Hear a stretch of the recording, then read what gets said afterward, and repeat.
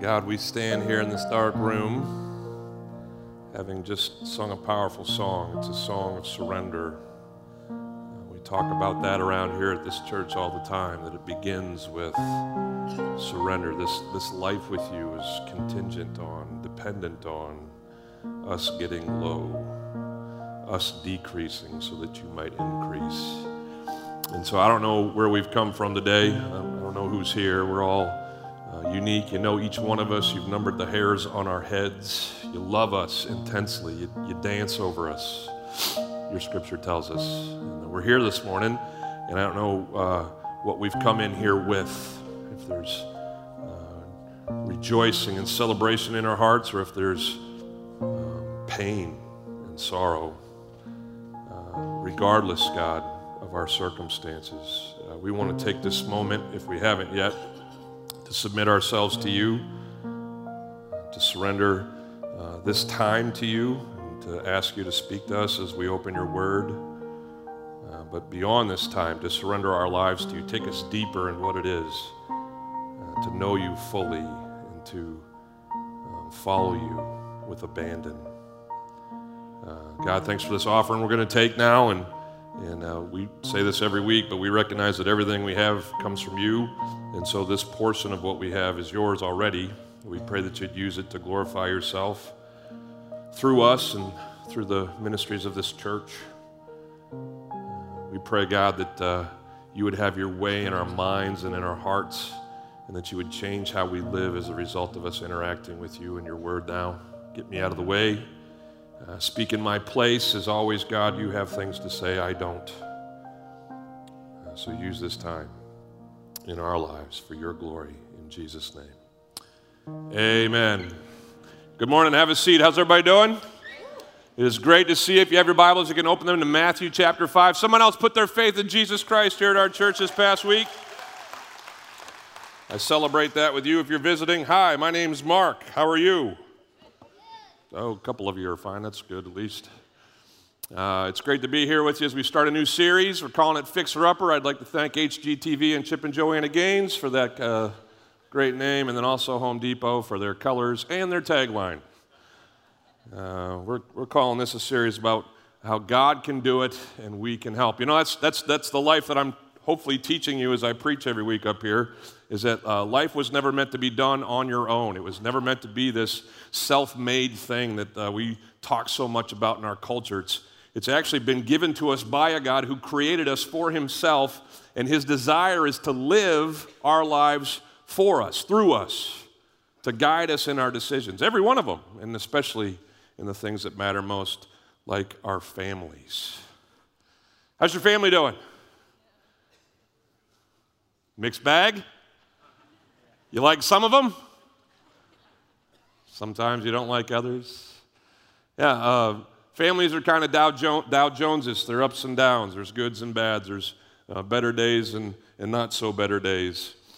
Family, though, is unequivocally God's idea. There's no argument about that. God created the family. It was his idea. It's the building blocks of society.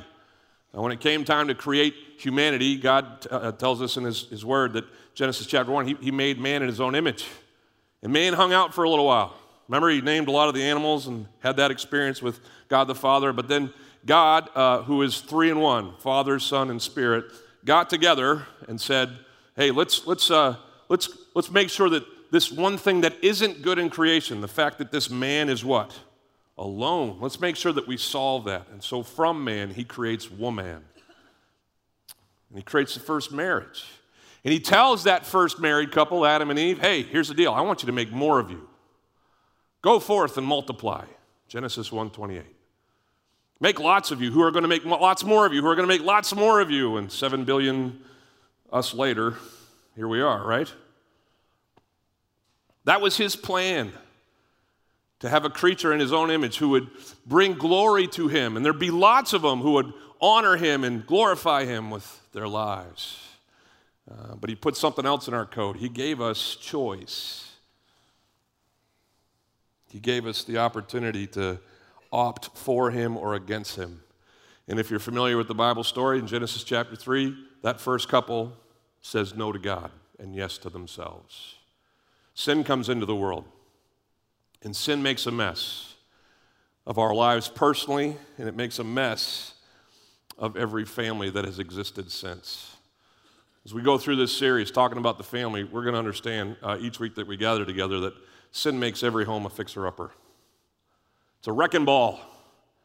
It just comes in, sometimes in little ways, sometimes in big ways. But it just seeks to destroy. That's what sin is. It's the destruction of all that God intended for good and for His glory. It's us choosing not Him, not His path, and choosing our own ways. I'm amazed at how so often in probably my life and certainly in the lives of other people that I've counseled with and talked to, we treat complete strangers better than we treat the people in our family sometimes. You ever notice that? Like you'll be cordial and courteous to someone in line at the bank, in the grocery store, someone you meet at church. How you doing, brother? Too blessed to be, all those maxims, right? We'll smile big, put on the show that everything's fine, and then we'll get in our cars and we'll unload on our spouse. We'll destroy the spirit of our children. And Katie barred the door when we get home. We just don't even know what's going to happen behind those doors.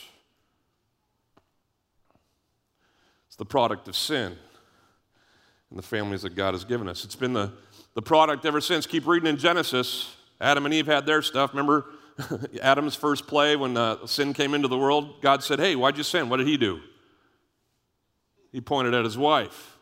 Think dudes have been playing that card for a while now? Why is everything wrong in your house? Wives are good at it too. You go on in the story of the first family. The first two kids that we know of are Cain and Abel. There was probably other children of Adam and Eve, but Cain and Abel, that wasn't so great. The first murder was between brothers. You keep going and you get characters in Genesis like Abraham and Sarah. You get Jacob and Esau, their grandkids, and the rivalry that was between them. You get a little bit later in the book of Genesis, a guy named Joseph, and we studied just a little bit while ago what happened between him and his brothers, right? And if it weren't for families, there might be some better stories in the Bible. But families from the beginning were set at odds against each other because of sin. These days, sin hits families in all kinds of ways. Spouses leave, kids rebel, parents abuse. It's mess after mess after mess. Sometimes, I'll be frank with you as a pastor, I feel a little overwhelmed in trying to help the families that come to me. It just seems like it's unrelenting, the spiritual oppression, the sinful issues that arise in marriages and in family relationships. That's why I cling to this truth. I try to always remember that. Even though sin makes every home a fixer-upper, Jesus is the restorer of all things, including families. Jesus got a tool belt. And He comes into that wrecked relationship that you have with your kid or with your parent. He comes into that divided marriage. And He gets out His measuring tape and He starts figuring out ways that we could make this better. He's not going to just do it, though. You have to dial Him up, enlist His services, submit to what He says needs to be done. His desire, though, is to make broken things whole. That's the message of Scripture. In fact, if you don't come here again on a Sunday, I pray you do. Please come back. Will you please come back? Is anybody going to come back? Okay, some of you will. Thank you. You will. Great. Good to have you. Okay. But if you don't come back and you don't ever hear me say anything again, understand, if I had to sum up the message of Scripture, it's this: God made us, we blew it, and the rest of history is God's plan of restoring us to Himself. That's it. That's the gospel. You wonder about the whole cross and Jesus thing? Here's the deal. You and I, separated from God by our sin, destroying the lives that He's given us for His glory. He loves us too much, so much, that He will not allow us to stay there. He won't force us, but He will provide for us through Christ initially, and through salvation and forgiveness of our sins, a chance to be reconnected to him. But perpetually, as we're going to see today, he wants to come into our life situations, into what's going on in our homes, and in those areas, in those circumstances, redeem, restore, replenish, remake what's been broken inside of us. That's the message of Scripture. We can go lots of different ways, get focused on lots of rules and legalities and stuff like that, but the ultimate story is grace upon grace and God's rejoicing, his joy in restoring his creation, us, to himself. He says as much through his son Jesus in Luke chapter 4. Jesus is hanging out in his hometown. He's the guest speaker at the synagogue that morning. He's come to the place where he probably went to church growing up. He's handed, as was part of the Jewish worship tradition, a scroll. He was going to read from the prophets, and he chooses Isaiah to read here in his home church, home synagogue. And he says the scroll of the prophet was given to him in Luke 4, and he unrolled the scroll, and he found the place where it was written here in Isaiah, these words: "The Spirit of the Lord is upon me, because he has anointed me to proclaim good news to the poor. He has sent me to proclaim liberty to the captives and recovering of sight to the blind, to set at liberty those who are oppressed, and to proclaim the year of the Lord's favor." That's all he read. The scripture goes on to tell us he sat back down, which is how teachers taught back then. Maybe I'll try it sometime. That'd be way more relaxing for me. But they would sit kind of in a big round, and they just talk. There were smaller congregations, and he could be heard. He'd sit in the front row, and there'd be a couple stacks of, or a couple levels of people surrounding him, and he just started talking. And this is all he said. He says, hey, I'm paraphrasing, but he said, hey, what I just read to you, it's here. And no one misunderstood him. This was a messianic prophecy. It was said that the Messiah would come and he would be the liberator of Israel. And he said there in his hometown, hey, Joseph's son, the carpenter intern, he's the Messiah. I'm the Messiah, Jesus says. People scoffed. It got worse than that. But then you go on, you read the rest of the Gospels, and that's exactly what he came to do. He came to bring good news to the poor. You ever been in your house and felt kind of impoverished by the relationships that you got going there? Things just aren't very rich in my home right now. He came to bring you in those situations good news. He came to proclaim liberty to the captives. Ever been in a marriage that felt like prison? Jesus came and is coming to set you free if we'll allow him. He came to give recovery of sight to the blind. I can't tell you how many times as a parent I was doing this. I don't know what to do in this one, Lord. I mean, I thought it would get easier. Some of you are just starting. My youngest just turned 20 a couple weeks ago, okay? I should be on the back end of this deal. It should be getting easier. I got some skins on the wall. I got some experience under my belt, right? But they just keep coming up with stuff, these kids. And I just, I look at Eleanor and she looks at me and we pray and we're like, Lord, 20 years. 22 with the first one.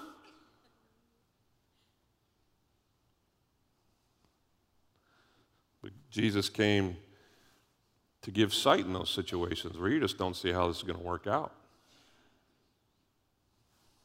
Jesus came to set at liberty those who are oppressed. Like I said earlier, I'm just dumbfounded by how much the family can be a place of oppression. How in every other arena of life, we're fine, cordial. We get home and the mask comes off, the defenses come down, and we are who we really are, and it's not pretty. Jesus spoke to these same kinds of ideas when he talked in Matthew chapter 11 about his followers coming to him. He says this to them. He says, "Come to me, all who labor and are heavy laden." It's almost like he's saying, hey, spouses, hey, parents, hey, kids who are putting up with what's going on in your homes, come to me. Y'all come. All of you who are laboring out there in your family, all those who are burdened by what's going on at your house, he says, I'll give you rest. He says, take my yoke upon you. This is oxen talk. Back then, if you wanted a tractor at your house, you had to get a couple huge animals and kind of handcuff their heads together. It was called a yoke. And it became a metaphor, a symbol of what a rabbi would do in teaching. A rabbi's a teacher. What he would do in teaching his disciples or his pupils. He'd say, okay, you're going to get handcuffed to me in my thinking, in my ways. And we're going to walk through life according to what I say and to what I teach. That was the yoke. You would take the teachings of your rabbi. He says, take my yoke upon you and learn from me, for I am gentle and lowly in heart. I'm going to teach you how to be gentle. I'm going to teach you how to be humble. As I am, you will be, and it'll make a difference in your lives. He says, you will find rest for your souls, for my yoke is easy and my burden is light. That first line of that last sentence has always kind of confounded me. I find a lot of times that Jesus' yoke or me taking it on myself is not easy. Is anybody with me on that? I don't want that yoke. I want to, take the ball and bull my way through the line of whatever it is that I'm facing. I'm great at self-assuredness and doingness. It's the whole surrender, like we sang just before we got up here. That's hard for me. He's not saying it's going to be easy to take my yoke, but he says this, once you do, though, you're going to find it's a lot easier to breathe. You're going to find that the burdens of your life, they may not go away. Don't read Jesus saying there, I'll solve every one of your problems. Everything will be gone. That's not his guarantee. But he says, listen, in the midst of what you face, it won't feel as heavy. It won't seem as hard. That's what I hopefully am preaching to you every week, but this series is going to be about preaching that in reference to our families. And listen, some of you got different families. There's all kinds of families. There's 16 million single moms in America now. There's blended families. Everybody went all Brady Bunch up in America, right? And smashed a couple families together. And listen, that however you got to wherever you are in your family, if you're older and your kids are gone and this doesn't seem like it's going to relate to you, or if you're single and you don't have family living with you except the ones that you have to visit on Christmas and Thanksgiving, you know what I'm talking about? There's something to learn in the verses that we're going to be studying through this series for all of us, not just in our family relationships, I'll expand it to all of our relationships. Sin makes a mess of every relationship. And Jesus wants to restore them if we'll heed his words and follow him. So let's go to Matthew chapter 5. Matthew chapter 5 is the beginning of what's called the Sermon on the Mount in Scripture. It's one of the most dense, or it is the densest grouping of Jesus' teaching in all of Scripture. It's the most red letters you'll find in your Bibles in a row. Whenever you see red letters in the Bible, that's Jesus talking. And so these 3 chapters are the longest run of him speaking in one time in any other part of the Gospels. And so it's just amazing. In fact, I would encourage you, while we're going through this series the next 5 or 6 weeks, read the whole Sermon on the Mount, like multiple times. Because essentially, it's a summary of Jesus' teachings. It doesn't include everything that he says throughout the rest of the Gospels, but he hits the highlights of what he's about in the Sermon on the Mount as he goes through these 3 chapters. He opens with a section in the first 10 verses, 11 verses, that's become known as, slow down, Mark, you're excited. It's become known as the Beatitudes. Everybody say Beatitudes. Anybody heard that word before in church? It comes from the Latin word beatus or beatus. Beatus means blessing in Latin. And it's fitting that it's called the Beatitudes because it's 9 times that a verse starts in these 11 verses with the word blessed. We're going to talk about what that word means in a little bit. But in these 9 blessings, you're going to see a summation, a condensation of how Jesus wants life to live. You're going to see a summary of who he is and how he lives his life. As you take his yoke upon you, this is how you're going to end up looking. And if we're serious and we surrender in these areas and we understand and submit that this is the way that life is supposed to be lived, we're going to see it impact our marriages, our parenting, our childing. It's going to make a difference in our homes. Today, as we start, we're going to see if Jesus is to restore our families, he needs to restore us first. If Jesus is going to restore our families, he needs to restore us first. I use this illustration all the time, but if you're going to help the people around you in life, if you're going to have a better thing at home, you've got to fix what's wrong in you first. You've got to deal with you first. We're great at going, it's this thing, and it's him, and if he would just, and if she would just. We're great at pointing. But the Bible doesn't tell you to point. It says things like, hey, man, get the speck out of your eye. Or, excuse me, the log out of your eye before you go after the speck in theirs, right? It's all about looking in the mirror and see what's going on here. You got to fix you first. If the oxygen masks come down in an airplane, a decompression situation, what are you supposed to do for your family members? As a parent, you put what on first? Yours first. Put yours on first so that you can be a help to the other people who are passing out because there's no oxygen, right? You're no good to anybody if you're passed out too. So Jesus starts this list, and it's all about us and what we need to be doing, but he starts this list with us being right in ourselves, in our souls, and squared up in our relationships with him. If Jesus is to restore families, he needs to restore us first. It says in verse 1, seeing the crowds, he went up on the mountain, Sermon on the Mount. There you go. And when he sat down, his disciples came to him. Don't think the 12. There's more than 12 at this point. He's called 12 to himself, but disciples in the Scriptures doesn't always just limit itself to the 12. Disciples are just followers, and so many people were sitting. In fact, that's probably why he went up on a mountain. He needed like a perch where he could kind of speak into a valley or a bowl of some kind, and lots of people could gather and hear his voice amplified in a situation like that. So he opens his mouth, and he taught them, and he starts with these blessings, these beatitudes. He says, blessed are the poor in spirit, for theirs is the kingdom of heaven. And the second one, if we get to it today, is blessed are those who mourn, for they shall be condemned. We're going to learn these together. In the end of this series, you're going to be able to say all of these verses. Yeah, you're going to learn them, Dawn. You're standing up. You want to come up and help me? Oh, what did I say?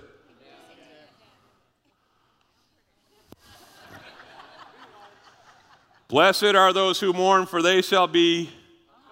What did I say? Well, that too. All right, anyway. I'm amped up this morning. I got to calm down. Everybody stand up with me. We're going to do some scripture aerobics here. We're going to learn some verses. We haven't done this for a while. It's time. It's overdue. So I'm going to teach. You're going to learn these verses with me through this series, and you're going to learn these motions so that if you wanted to show off at work or at school or whatever, you could be like, hey, you want to see some verses I learned? And you just go through these motions. You'll remember all of it. It's going to be awesome. So we're going to find out in just a second that the word blessed means approved. So everybody take your thumb, put it up like this. Blessed. Everybody say blessed. We're doing verse 3. I hope you're there with me. Blessed are the, everybody take a circle and put it on your eye. Say poor. Blessed are the poor. That means you got nothing. Everybody see the nothing in your hand right now? Okay, so it starts out with what? Blessed are the in, pick the bird. Here we go. The Spirit descended like a dove. Yeah, that's right. That's the best I can do. Okay. Blessed are the in, for theirs is the, take your fingers, make a crown, the kingdom, right? Of what? Heaven. And you got to smile when you say heaven because it's a good spot, right? Everybody got that? Think you can do it? Take the verse off the screen. They don't need it. Here we go. Blessed are the in, for theirs is the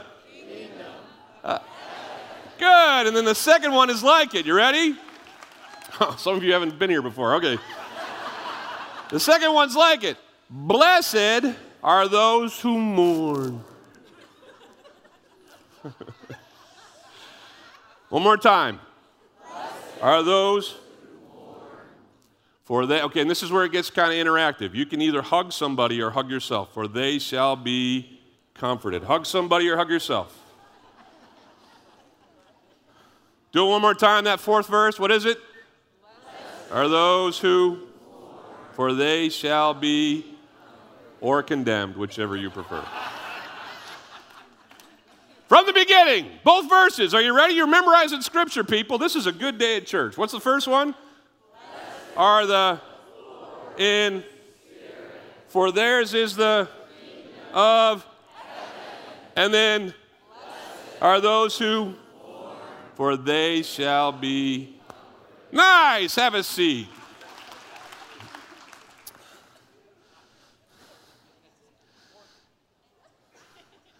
The question we want to answer today from these verses is, what must I do to personally be restored to Jesus?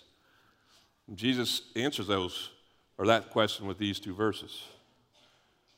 The first verse is going to teach us that we must admit our limitations and accept God's help. Blessed. Let's talk about that word. It's a word that sometimes in certain translations is translated happy, and certainly happiness can be the result of being blessed. We say that to people, well, bless your heart. God bless you. We're not like saying have a rotten day. We're saying, hope it's a good day. Happiness is associated with blessing. It's one of the ways you could translate it, but I don't think it's the right way, at least not in the context of what Jesus is saying here. It's that whole idea of approval. It's that thumb emoji. Anybody know about that thumb emoji? I love that there's phones now where you don't have to talk or actually type. Like if someone sends you a text now, you can just go to the emoji section and send them a thumb. Yep, I'm in. I am all about the pictures. But this is what blessed means. That's why we used it as we said the verses. Approved. This is the God-approved life. This is what He expected. It's the rails He meant for this car to ride on. It's the water that He meant us fish to swim in. If we get outside of these things, off the rails, out of the water if we're fish, things are going to go really wrong. It's the factory specs of the alignment of the life that He created. I got a lifetime alignment on one of my cars. It's awesome. If I feel like I'm just tilting a little bit to the left or the right, I go to Firestone and they pop it back up on the trusses or whatever that thing is. The truss is not it at all, but on that lift, and they got this computer that basically knows my car and the specs that my car struts and axles, and I'm not mechanical, but they know what it's supposed to be, and then just goes zit, zit, zit, zit, zit, and then my car goes straight again. And hopefully that's what happens every time you come to church, is that you put your life up on the lift and you open God's Word with me, and zit, zit, zit, zit, and things get heading to where they're supposed to go. It's how the Bible is written. It's meant to set us in this approved path, this blessed path. This first blessing says, blessed are the what? Yeah. Confusing for some. If you're new to the Bible, you might be like, what's that mean? It doesn't seem like a blessed thing at all to be poor. I'm trying not to be poor up in here. I'm trying to get paid. Well, the second part of that phrase, poor in spirit, should be a clue to you. He's not talking about poor in money.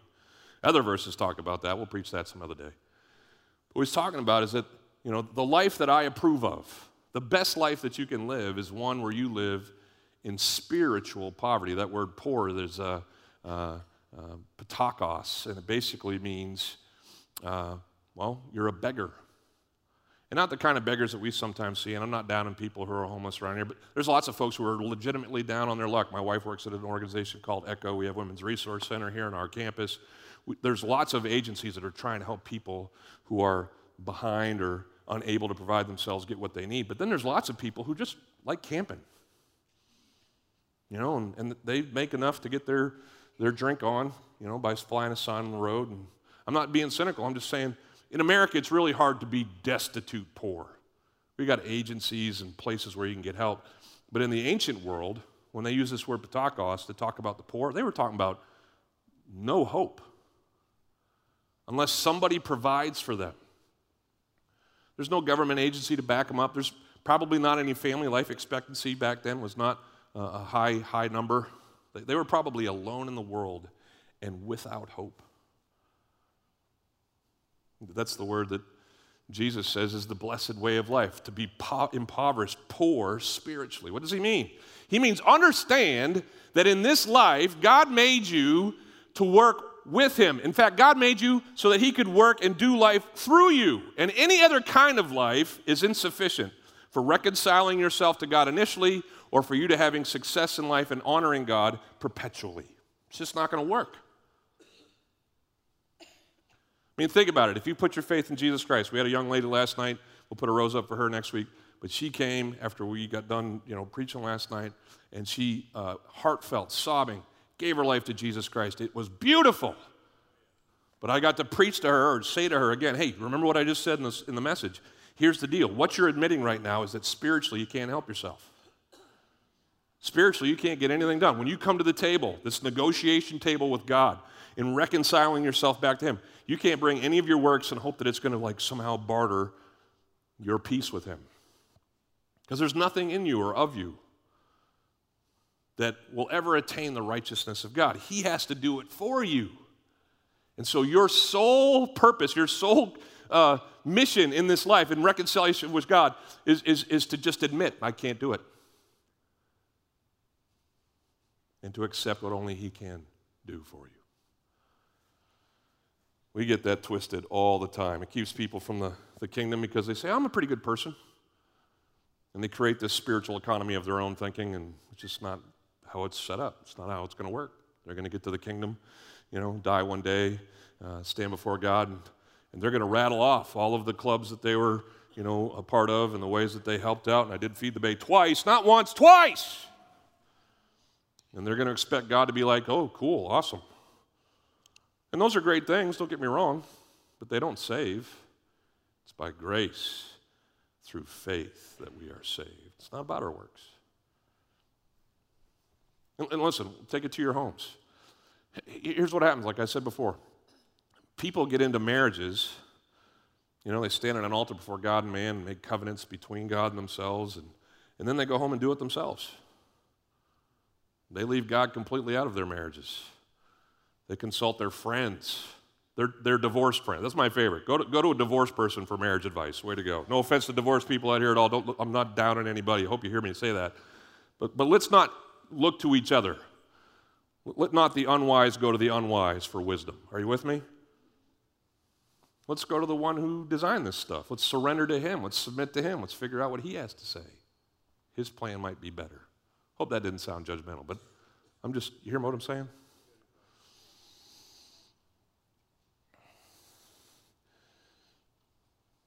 People have wrestled with this from the beginning. Jesus wrote a bunch of letters in the book of Revelation to churches, 7 of them in all. And in one of them, He wrote to a place called Laodicea. And He says in Revelation 3:14 or 15 to this group of people in Laodicea, who, by the way, at some point had come to saving faith in Jesus Christ. They had received Him. They had submitted to Him, surrendered to Him, understood they couldn't do it on themselves. But then, after a while, apparently, which I'm so glad doesn't happen in American churches ever, but after a while here in this place, they got to thinking, well, maybe I got this down. Maybe I don't need God as much. Maybe I can handle life on my own. And so Jesus writes them this letter. Dear Laodicea, I know your works. You're neither cold nor hot. You got to know a little bit about their culture to understand that they had this pipe that came down from a place where the water was really clean and cold, but over the journey from this aqueduct, from where the water was clean to where it ended up, it got kind of messed up, and certainly it cooled off. And so Jesus is just talking about drinks and what's refreshing. Does anybody like someone in Starbucks totally blew this for us, but there used to be this thing there wasn't any cold coffee, right? Everybody had their coffee hot. Anybody like their coffee hot? Okay, when it gets kind of tepid, you want to drink it anymore? It's not refreshing after that, right? It goes in the sink. Anybody like your cold drinks cold?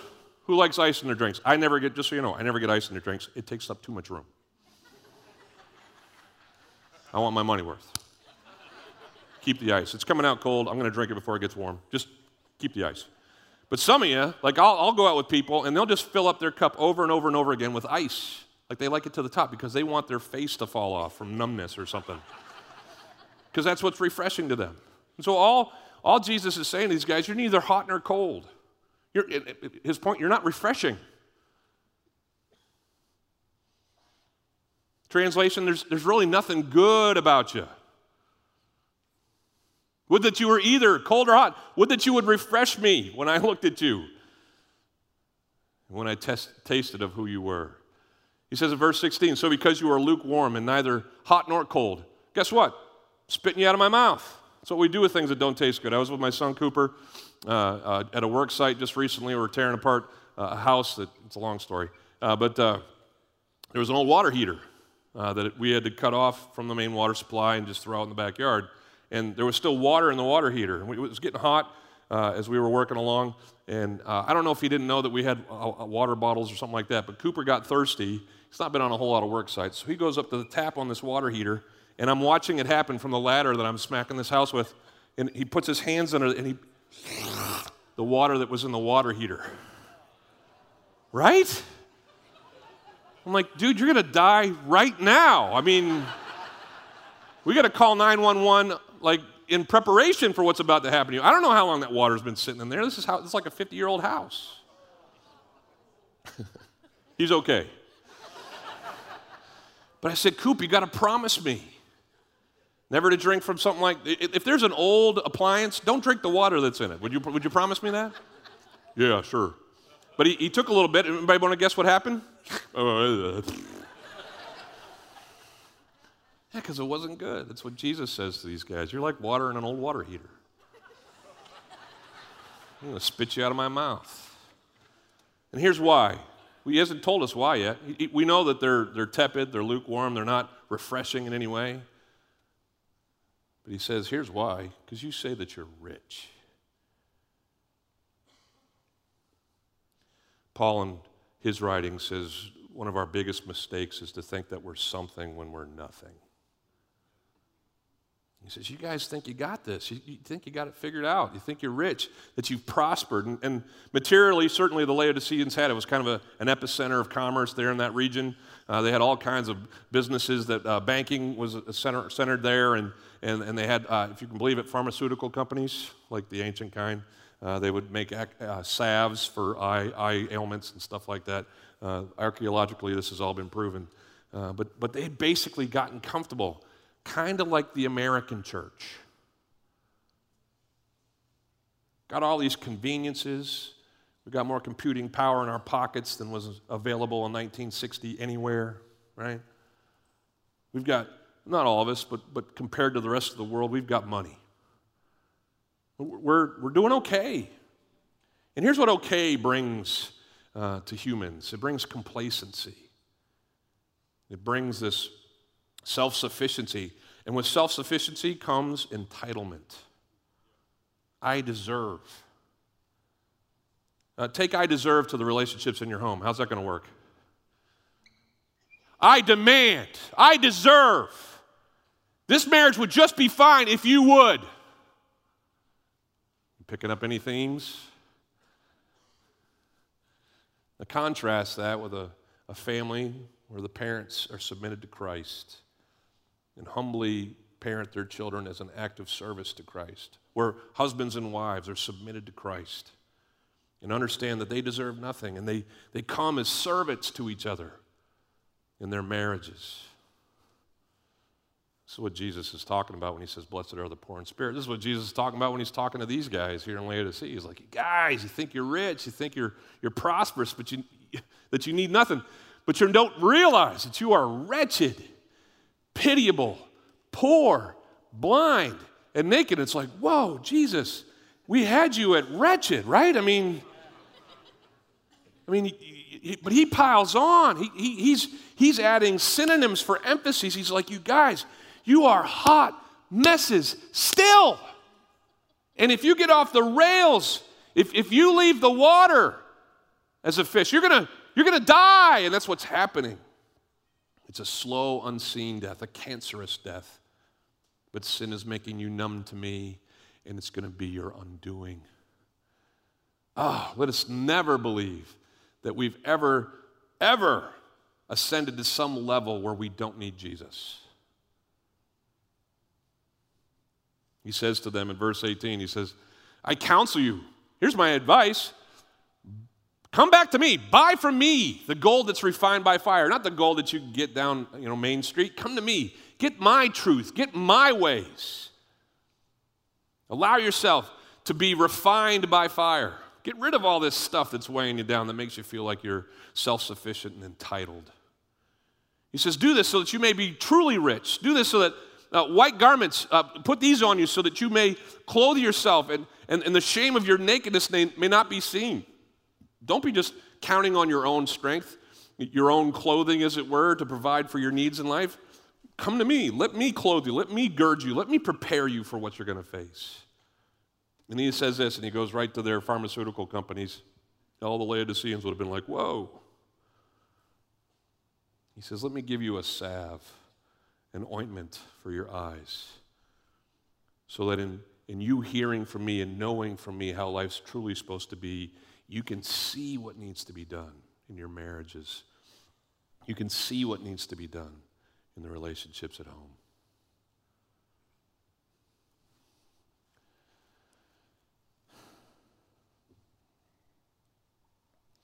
You know, this God coming to the lowly, it's the message of Scripture. In 1 Corinthians, he tells us that he takes the wisdom of man, he makes it foolishness. He uses the foolishness of man to confound the wise. He's always coming to the low. Even look at the stories of the Old Testament. God is almost constantly choosing the one that everybody thought you wouldn't choose. Like in that culture, first sons were the inheritors. First sons would be the ones who got dibs. But you go to the first brother situation, Abel, the younger brother of Cain. He was the one who was blessed by God. You get Isaac and not his older brother Ishmael being blessed. You get Jacob and not his older brother Esau being blessed. You got Joseph and not his way older brother, with other brothers in between, Reuben, being blessed. My favorite probably in the scriptures is this kid named David. He was just hanging out watching some sheep. When the prophet Samuel comes to anoint the next king of Israel, the first one wasn't working out. And Samuel goes through every son of Jesse that's there. Starts with Eliab, the oldest, and just works his way down. He's like, there's got to be someone else. God's not saying it's any of these guys. And Jesse says, well, yeah, their kid brother, we make him watch the sheep. And he says, well, go get him. And here comes David, the least likely of the clan of Jesse to be the anointed king of Israel. And God says to Samuel, perfect. Don't look at the outside. Remember that? He said, God doesn't look on the outside, he looks at the heart. This is my guy. And then David, remember, it's my favorite story. We're in the middle of it with my life group, so join me as I go to my life group. But David has to fight Goliath. Anybody heard that story? Remember the story? He comes to Saul and he says, who's this Philistine? Who's this guy who's defying the God of Israel? This ought not to be. Someone's got to do something about this clown. He says, I'm your man. And Saul's like, finally. In the whole armies of Israel, there's at least one that's not chicken. Saul should have been out there fighting him himself, but that's another story. Anyway, so Saul says, hey, bro, I'm gonna dress you like a king. You're going to get all the army. I got all the good stuff. I went down to Dick's Sporting Goods, and it's just all the good stuff. It's everything you could ever want for this fight. And so David puts it on, but it doesn't fit. It's limiting his mobility. And so David, remember what David says? He says, you know what? Keep your king stuff. Keep your king stuff. I don't need your sword, your spear, your shield. I don't need any of this stuff. I have the only weapon necessary, my faith in my God. Remember what he says? He says to the giant, he says, hey, me and God, you're toast. All I need is him. I got this strap of leather and this big old rock, and I'm just going to, and it's going to hit you right here, and it's going to go inside your skull and make a mincemeat of your frontal lobe. It's going to be awesome. And then I'm going to, for all the young boys in the room, I'm going to cut your head off. Anyway, I used to read that when sermons would get slow in church. But anyway, God uses the lowly, and he says, this is perfect. This is who I want. And we, what does the Bible tell us? We are at our strongest when we are the weakest. It's when we are weak that he is strong. And he just wants us to stay down. In fact, that's what the promise says as we close. I'm not going to get to the second one. People who get low and stay low, they receive the kingdom. They receive the kingdom. Look what it says here in Matthew 5, verse 3. It says, blessed are the poor in spirit, for theirs is the what? The kingdom. Theirs is the kingdom of heaven. Now, like I said, there's basically two ways to look at this verse and its promises. It says, listen, if you're going to get reconciled to God in the first place, if you're going to be forgiven of your sins, you have to recognize that you are spiritually poor. You got nothing to bring to this party, and God has to do all of the work through Christ on the cross to forgive you of your sins. And then once you put your faith in Jesus, like Celeste did last night, once you put your faith in Jesus, then the kingdom of heaven is yours eternally. You are forever God's. Can someone say amen? That's some good news right there, right? That's the gospel. But don't think it just stays there or has that one limited application. In life, as you and I come to God and surrender over and over again in the circumstances that we face, and we admit to Him, I got nothing. I can't do this on my own. I need your help. We submit ourselves to Him. We surrender ourselves to Him. Then He comes and He does what only God can do. And then He gives us, as the promise is made here, the kingdom of heaven. And someone's like, well, wait a minute. The kingdom of heaven is future. No. Remember what Jesus said when He taught His disciples to pray? Our Father, who art in heaven, hallowed be thy name. What's the next part? Thy kingdom come. Oh, so we're talking about the kingdom all of a sudden. Well, what's that mean? Well, He defines it in the next line. What's the next line? Thy will be done. Wait a minute. The kingdom is tied to the will of God? Oh, yeah. And where's it supposed to happen? On earth, as it is in heaven now and will be one day for us in eternity. But that existence, that bliss, that peace that comes when we're done with this life can be ours today in our circumstances. God wants the kingdom to come to our lives. And the only way that that door is unlocked, the only way that kingdom peace is ours in our families is if we admit, I got nothing. God, you're going to have to do this. So now, if you're in a marriage that ain't working, I'm sorry, but I'm not surprised. Sin makes a mess of every family. If you're a parent who doesn't know what to do with your kids, I'm sorry, but I'm not surprised. Because sin makes a mess of every parent-kid relationship, eventually. Some are like, it hasn't in mine. Wait. I'm not a downer. I've just been doing this for 25 years. It hits families that you expect least. Let's put it that way. And so, you can kind of be like the Laodiceans and just ride this good period out and just assume it's always going to be this way. Or today, you can with me remember, I got nothing.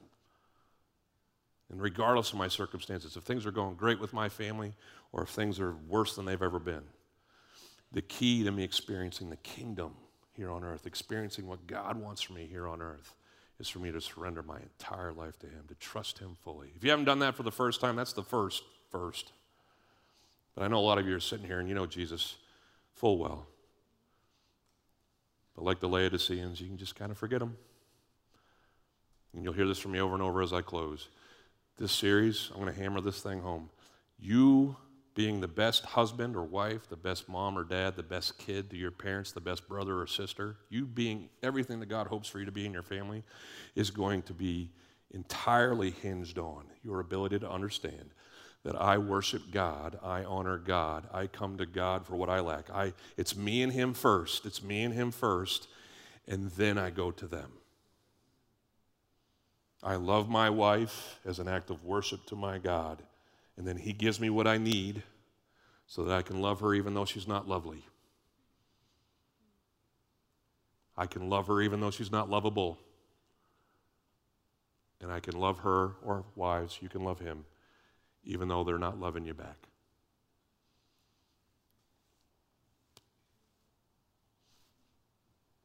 And we never get to this, going to God, unless that we met. I can't do this on my own. May God give us the grace to do that. Amen? Let's pray. Lord, thanks for your word and a chance to open it today. I just want to ask God that you would teach us over and over again in life that we are wretched without you, pitiable, blind.